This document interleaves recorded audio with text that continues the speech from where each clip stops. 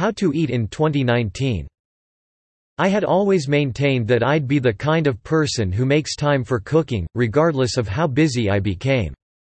It is, after all, my job, my hobby, my creative outlet and how I connect with people.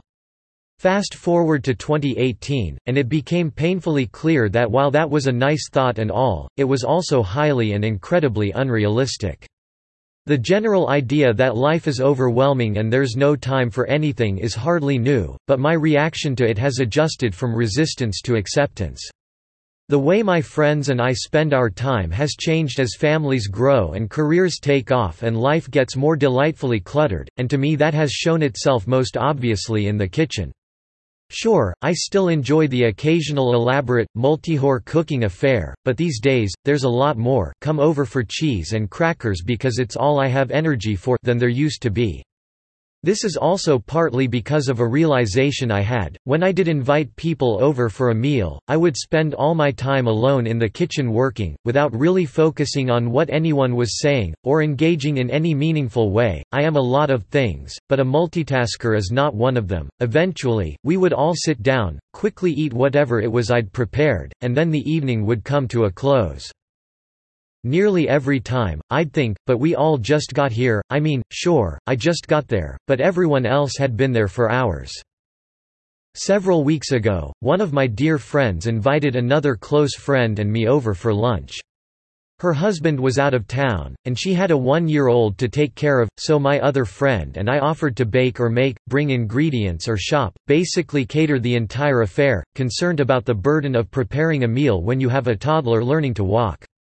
She declined, assuring us that it really wasn't a big deal, and not to worry. We showed up to a spread that looked like it was, well, kind of a big deal.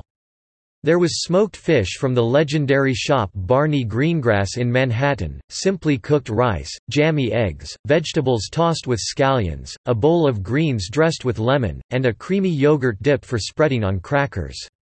Blown away by how beautiful and thoughtfully done everything looked, I felt guilty knowing she had taken the time to treat us to such an incredible afternoon when her every free minute is so valuable. She could have been napping, maybe? Sensing this, she mentioned that it had taken all of 15 minutes to throw together, and that the secret to the impressive look was having several tiny bowls filled with things that didn't require cooking. We spent the next few hours not in the kitchen but at the table, snacking and grazing, talking and catching up. The whole afternoon was truly novel to me, someone who could not imagine having it all, as in, a delicious, well-chosen, satisfying meal and the time to linger over it. It dawned on me that I could lessen that burden of feeling so busy and actually get more out of cooking for friends if I flipped the ratio of time spent working to time spent eating. I began making sure my kitchen has the ingredients that allow me to effortlessly, and at a moment's notice, if need be, put together a meal that feels like an actual meal, rather than unwrapped nubs of leftover cheese masquerading as one. I pick one very simply prepared star of the show, and dress it up with more than a few tiny bowls. I own close to 1 million tiny bowls filled with low-cook or no-cook items. My spreads are mostly composed of whatever I'm trying to use up in the refrigerator. Any rogue vegetable that can be sliced and quickly pickled is a popular choice, and the freezer, a whole, cut-up chicken, food from my pantry, tinned fish and hot pickled peppers are big in my house, and something that I actually purchased for the occasion, a nice piece of fish, a whole chicken or some good pasta or noodles I happened across. In the magical tiny bowls, there's something salty, something tangy, something spicy. Herbs, lettuces or both are nearly always present.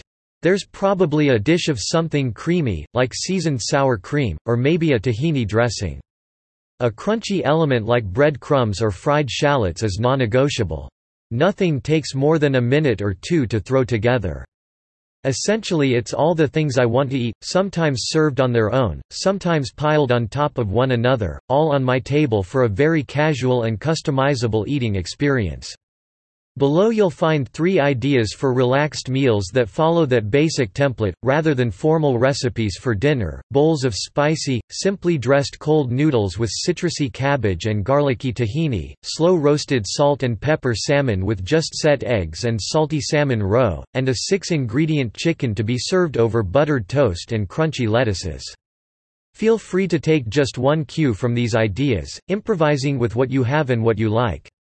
Or replicate them fully. You won't be sorry, I promise. Through this combination of unfussy centerpieces and relaxed, snacky sides and condiments, you'll find yourself spending less time in the kitchen and more time at the table. Life may not actually get less busy. But for a few glorious hours, it can feel that way.